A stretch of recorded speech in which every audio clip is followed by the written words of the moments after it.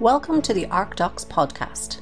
This podcast features discussions from leading industry professionals regarding building information modelling and digital construction.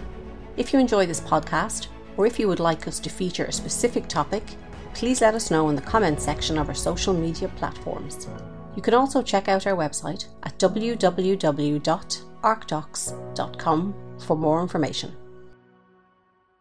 Hello and welcome back to the ArcDocs podcast. This is episode number 4. I'm Ryan Ford. I'm Pat Slattery, Director with ArcDocs, and we're joined today by William Power. My name is William Power. I'm an Associate Director at C.W. O'Brien Architects. Thanks very much for coming on. We have a few questions for you, if you don't mind. Yeah. Kind of the first question that we may have is, how did you get in? What's your background, first of all, and how? Where do we go back to? I suppose my earliest work was when I was in secondary school. I worked with my dad. He was, at the time, it would have been steel erecting and cladding, so it was kind of all industrial work. So that was from the early age of probably 11 or 12 when I was getting dragged out or going with him. So I spent a lot of time working with him up until I left college, so I did summers and everything with him. And I suppose it stood to me in college because I had a very good understanding of how things went together. I think it's very important, I suppose, in our industry, and there's probably a lack of it, is knowing how to build things themselves. I went to college in Waterford Institute of Technology, qualified from there with a diploma in architectural technology. Went from there, then my first job was in the National Development Agency over in Dartry. So I spent 6 months there, but I suppose couldn't hack the Dublin life, being a country boy. So I went from there then to Reddy's in Kilkenny, where I spent 11 years until everything went pear-shaped. And then I suppose I spent a bit of time, went back working for my dad then. He had picked up a bit of business, luckily enough, in the downturn. And then after that back into Reddy's in Dublin, where I suppose that's where I came into the BIM sphere, if you want to say. Mainly introduced through Revit, and then I suppose grabbing the bull by the horns and jumping straight into it. And then more recently, after joining, I suppose, C.W. O'Brien Architects in there, trying to, I suppose, drive technology and digital forward. And what percentage of your projects now would be done through BIM? Is it all of them? Or? Well, they all have some aspects of BIM, I suppose. Doing full BIM level 2, I think even if we're all honest, there's very few projects that are full BIM level 2, but we use the vast majority of our projects are done using Revit. We have a couple of historic ones there that are for the need of it, I suppose, are done using CAD, but the starting point for all new projects is Revit in terms of delivery, and then I suppose we add in as we go in terms of what's required client side. And are you seeing much movement on the client side in terms of the numbers who are requesting BIM or mandating BIM on projects? I suppose not particularly mandating, apart from the public. Private guys tend to want the project delivered, so they come in, they may have heard of it, they're probably introduced to it. So we try, for those that aren't aware, we kind of explain the way we work. We try to drive, I suppose, it into where we see the efficiencies being in the delivery using digital. I suppose it's us kind of driving it on the most part. Interaction and sharing. There's obviously efficiencies for project overall if everybody uses BIM properly, but I think the first thing you have to do is find the efficiencies for yourself. Yeah, otherwise you're not going to invest or make the change unless you can see how it's going to work for your own organisation. No, yeah, and it's getting over that hump as well when you're actually inefficient, because you obviously get inefficient for a while before you get more efficient. So it's hard sometimes because you're expecting something from someone in X amount of time, whereas initially it's going to take them a bit longer. But I think given suppose in recent years there's a lot more graduates and stuff coming in that are already experienced. I think it's sometimes harder to find people to work in CAD now than it is to work in 3D, and it's an interesting change to 4 or 5 years ago where it was still the reverse. It's interesting what you said there about the experience you had before going to college working on sites and on construction, because I think that's hugely valuable. And I think one of the things, we do have some fantastic graduates coming out of college, but it does take them quite a while before they understand how buildings go together properly and to get on site and see how the construction of those buildings works. Especially when you're working in a BIM environment where you're working with objects and you're working with connections between objects as opposed to drawings and 2D lines. It's really important that people do have that understanding of construction and understand how things go together properly on site.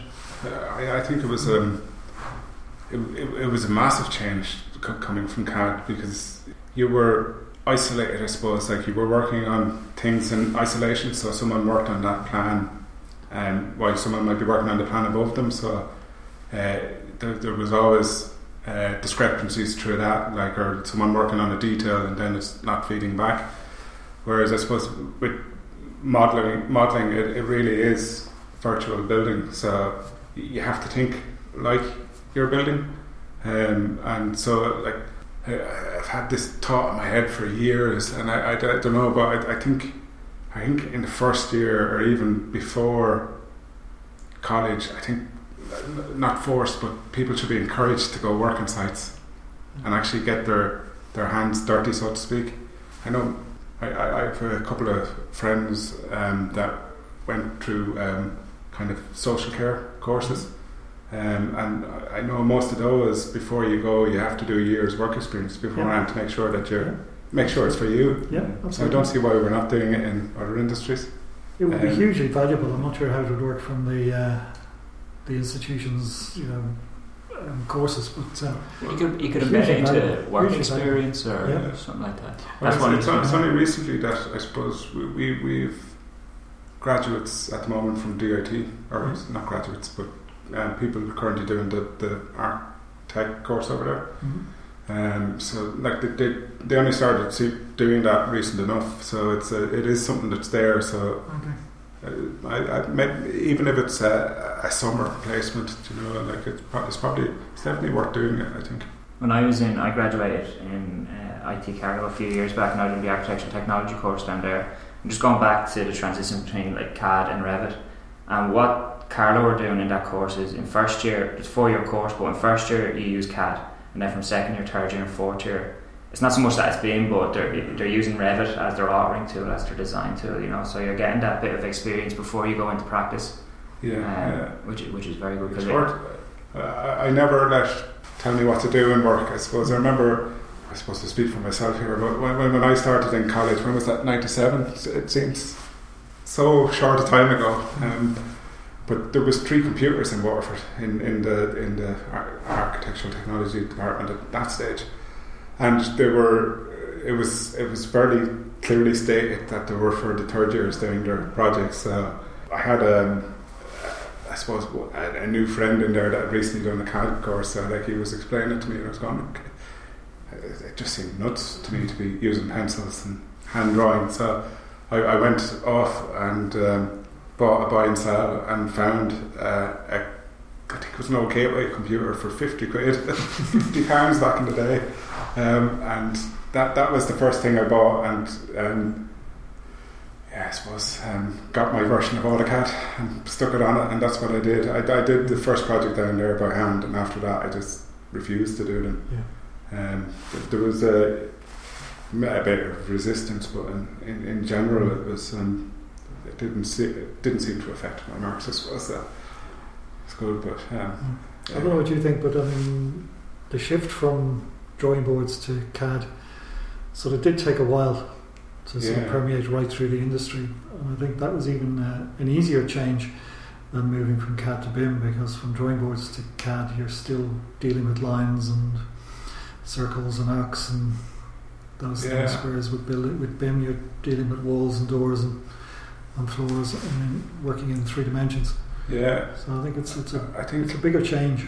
I suppose back in the days when people were hand drawing, they were very careful about what they did. So there was no desire to have to redraw a drawing that might take all day or even a week to complete. So, and it took so long to do it that everything was efficient. Like drawing lists were as tight as they could get.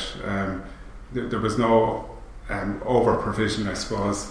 Whereas when we went to CAD, it became so easy that what was 100 drawings for a project became 1,000 drawings, because it was so easy to throw them out. Whereas I think as part of this change, I think it's kind of flipping back to that mentality as well, where you're trying to think about, okay, what's the most efficient? I think a lot of it has to do with efficiency, so it's thinking along those lines as well. It's also an appropriate level of detail for what's required from a particular drawing. I mean, people have got used to in CAD being able to take a general arrangement drawing and zoom into the window frame and see every little bit of aluminium that makes up the window frame, which is nonsense. There's massive dangers, because we've seen it on projects where when I was involved and started using Revit, and because it's so nice at joining walls and doing stuff like that, instances where guys actually filleted plasterboards the same way that they happened to join, because no one was giving it that much attention, whereas in firewalls, like that stopping of a plasterboard can be obviously critical to it. Absolutely. So it's interesting. So like I'm a big fan of detail where it's appropriate. Like, so having layers of plasterboard on a 1 to 200 plan just doesn't make sense to me. It doesn't. You do your call out details and you put an appropriate level of detail in the call out details. That's the only place it needs to be. There seems to be a bit of a desire to get everything for the building onto one sheet to make it handier for the guys to build it, but I suppose there's too little and then there's too much, and it's just finding that happy medium, I suppose, where it's getting people to think of that when they're doing BIM modelling as well, is that, make sure that they are only modelling an appropriate level of detail for the stage you're at. People don't get caught up in putting too much detail into the model. Just what's needed. As architects, I suppose, we're kind of struggling to let go the visual aspect of it. The chair I'm sitting on, realistically, it's a box with a size and a position, but we tend to want to see it looking like the chair when we look at it. I think if we got a drawing that was just a heap of boxes with tags on them to tell you what they were, I think it would probably be difficult to interact with them. Well, I think when you're doing space planning, I mean, it can be just boxes that you're moving around the place, and it makes it very simple and easy to do. Well, there's no reason you can't just swap that out for something more detailed. When you need to do a presentation, when you need to get the drawings out. There's a couple of things there that are kind of coming, AR, VR, these like the augmented stuff where you can see both. I think they're kind of exciting, because I think they'll bring this kind of full circle, I think, because I suppose once the accuracy gets tight enough that you can actually walk into a room, and instead of having to look at a drawing, you can have a headset and you can see where the chair is supposed to go, so you can actually put it down where it is. I think I've seen some stuff where guys are setting out studs with the HoloLens, and it looks very, very good. So it's, and that's another step in the point you were making earlier of getting away from drawings and dimension drawings. I mean, if you can bring your model directly into your HoloLens or your helmet, you can avoid drawings completely. I suppose it needs to be tested. I think obviously one of the biggest drivers for drawings is that record of what I think mostly of what was issued or happened, or for the future, I suppose, really, isn't it, in case something goes wrong. Yeah, I mean, we're nowhere near a point at where drawings are not going to be required. I think that's at least 10 years, if not a lot longer, before we get away from that, I'd say. I think if we could move away from paper first, and not having to print all these things to submit them somewhere, it's gas the amount of paper that you have to. Well, also having good conversations between everybody who's involved in the project to ask, what drawings do you need, as opposed to these are the drawings I'm going to give you. So you actually produce appropriate set of drawings that the person finds useful. Yes. As opposed to giving him a set of plans, elevations and sections, because that's what you've always done. William, just going back to the company now that you're working for, like, what are the main softwares then that you would use typically on a day-to-day basis, or your team, that would they use? I suppose we use a lot of Revit, obviously. CAD is still there, still doing its thing. It'll never go. It's like a pencil, I suppose. We'll always have need for it in some shape or form. We would use a lot of Lumion. We do quite a good bit of, I suppose, animation work in terms of trying to get our proposals across. And then I suppose the nature of the industry we're in, we're very graphics orientated, so Photoshop, InDesign come into play there. And then I suppose the biggest one I would use on a day-to-day basis is probably Outlook. Back to basics. But having said that, we've moved recently into we've our own kind of common data environment, for want of a better word. So it's a project management system. So we're now putting all our documents in there and using that to manage everything. So it kind of brings everything back into one space, project finance and stuff like that. So it's good, and we use Teams a little bit as well to communicate. Yeah, it's we find it very good, and we start bringing in Planner and stuff like this. I was a great fan. At one stage, I think I had 6 screens on my phone for apps I was downloading, Slack and Trello and all these things, and it was a great guy for trying it. But what always frustrated me was they were all in different places. Yeah. So the likes of I'm loving Teams at the moment because it's bringing all of those things back together. Yeah. I think having stuff in one place is good. Having one way in, it is about connecting up different applications, because different applications are good at what they do, but it's the ability to connect those together and to access them through a single point. I think that's what's starting to happen with Revit and stuff now as well. Like, it's all those things coming into it. Like obviously Dynamo was there for a while. It's a very powerful tool, I suppose, but it has its uses. I suppose it's getting people up to speed on it. There's probably a lot of stuff you do on a daily basis that you could probably start to automate with it and stuff like that. So it's interesting times. I think you do have to spend a little bit of time working out scripts and working out better ways of doing things, and I think you've somehow got to justify that time that you spend for the efficiencies you'll gain by using the script, 100 times to save you, 10 minutes, 20 minutes, whatever, every time you use it. There's powerful ones, like obviously the contractor rings you up and wants all the door numbers renumbered in his fashion. Those sort of ones, like, obviously save massive amount of time. We've used, I suppose, scripts to pull and push sheets in and out of Revit, which is very good as well. And then also just to pull information out for room data sheets and stuff like that, and kind of the text-based stuff. So I was a big fan of trying to get everything in there, so it's easy to manage it when it's in one place. Yeah.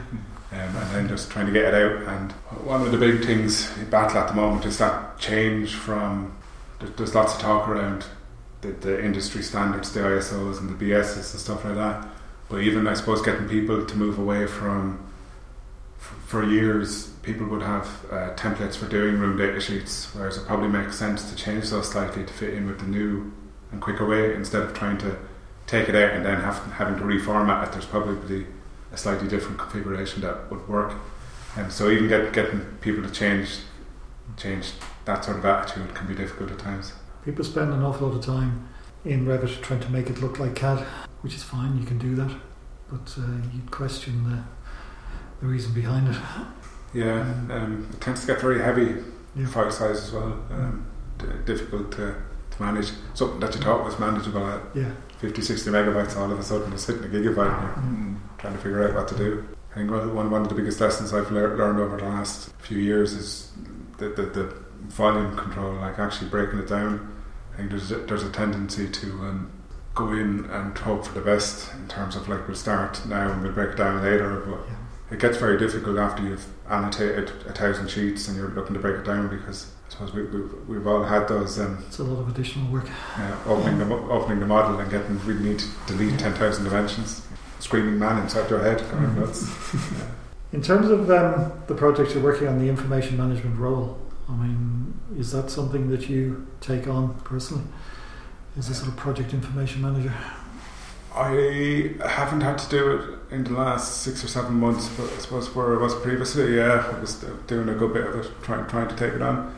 I think as architects, we tend to be at the front of teams, so I think that there's probably more of an onus on us to get in and drive these things. And in all fairness to them, most clients probably aren't fully up to speed, nor do they want to be. They probably want to get the expertise.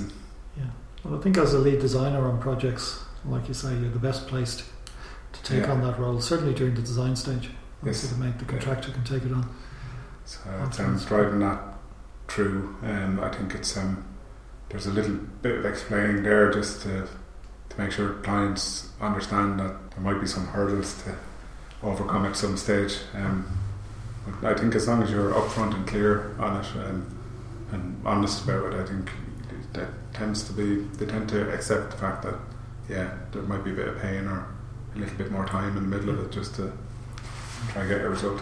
And if it's thought about early enough, it can usually be worked through. But it's something I think every architect needs to be thinking about, is their role on projects in terms of information management. It's not just about producing the architectural information, it's also a role of managing all of the information that other disciplines are producing as well, and making sure that it's been developed and managed in the right way. I think as well, one of my pet hates at the moment is we want the models, but we want all of the drawings at every stage and 10 times in between stages as well. It's a lot of work to annotate a drawing and takes a lot of time, so those efficiencies that you're hoping for out of using these new technologies doesn't materialise because you have to put 3 guys in there annotating the planning drawings to get them ready to go in, do a tender and construction. I think that the big savings have to be where we actually stop doing that and take an object that is in a model and trust that the information that we've worked so hard to get in there is accurate and will suffice to set out what we're looking at. I think until we get there, we're still going to be in a lot of pain for a while because I think most of the setbacks I've encountered is exactly that, is losing the dimensions or losing all your tags and having to redo it, or even the fact of just putting them in there to start with. Like a building that's 10 stories, that's anyway chunky, can take a long time to dimension and annotate. And that should only happen at the end. I mean, all of the design development and the coordination and the exchange of information should be happening through the model. Yes. And yes, we'll still need drawings, but that should really be the end of a stage. When all of the decisions have been made, pretty much. And they're not going to quite get all the decisions made, but when most of the decisions are made, you then push out a set of drawings and you're fairly confident that it's not going to change too much. It's kind of frightening in a way, though, that given that I suppose that there's a vast amount of people in the industry that can't read 2D drawings but still insist on receiving them. I think once they do start to get in and experience and interact with 3-dimensional information, I think it should change then, hopefully. I think it works. I see it work a lot when people have easy access to the model. I mean, people think that they've got to invest heavily in order to be able to interact with the model, but there's the model can be shared online, it can be shared through free tools, and I think once you start doing that and people have free or easy access to the information in the models, they soon begin to get it. I think the free and easy access is, I suppose, the scary thing for a lot at the moment, because it's that if we do something wrong, they can spot it straight away, or there's no hiding, I suppose, once you start to do that. So your QA procedures become vital in terms of the checking before it goes out. There's also times, I suppose, where you're looking at a change, so like it's going to take you 3 weeks to bottom out on what it is, and I suppose in that period you're not going to want to to be live sharing it either, because it'll just confuse. But yeah, no, there definitely is. I suppose it's figuring out what that is, the push and pull. And control it, absolutely. I think it comes down to people understanding the status of a model at any particular stage. That if a model is issued for comment or it's issued for review, that it's not 100% coordinated, it's not 100% complete. And I think people need to have an understanding of how complete and how, and what the purpose of the model is at any particular stage. Are we fans of COBie here? Not necessarily fans of COBie, but certainly COBie is a requirement on most projects. It's a requirement of the standards. I don't think I've ever delivered it. I think it's one of the ones that get lost, and I think even talking to people, the experience tends to be that once it is handed over, it's never used anyway, so it's kind of, what are you doing? I think people get it in principle. They understand that having, structured, good quality, digital handover information that they can use for FM, is a great idea. But I think the point is that you make is exactly it. And what we find is that the clients or the end users are not quite ready to receive that information yet, and they don't know what to do with it. But even if they are, it always struck me as an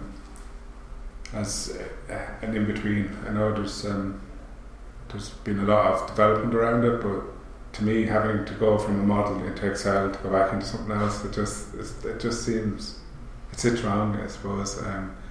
So it's I suppose I have a bit of hesitation there in terms of I see it as an interim, and at some stage everything will start to link up, hopefully.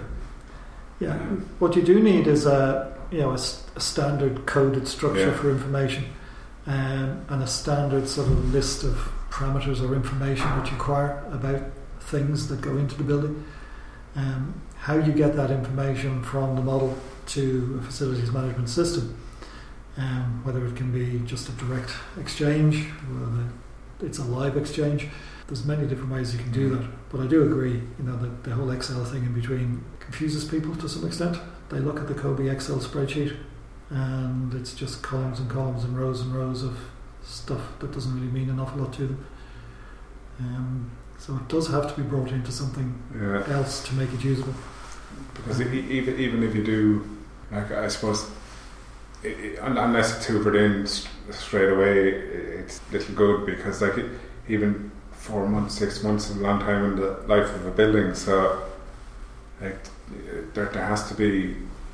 I can imagine conversations going, do we take it in? But if we take it in, we're going to have to audit it because stuff's have to change in there. So you have to go through all of this anyway. Whereas I don't know if there was a way of interacting with the model so that they can keep. I suppose it's making it easy. It's where it needs to get to, so that people can interact.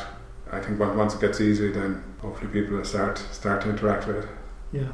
That's another whole area of it's great. We're good at producing information for handover. We generally produce reasonable quality, not necessarily all as built, but reasonable quality information to hand over. The owners of the building or the operators of the buildings have to understand that, as well as maintaining the physical asset, they also have to maintain the digital asset. They have to maintain the model. They have to maintain the information that goes along with it to keep it live and to keep it useful.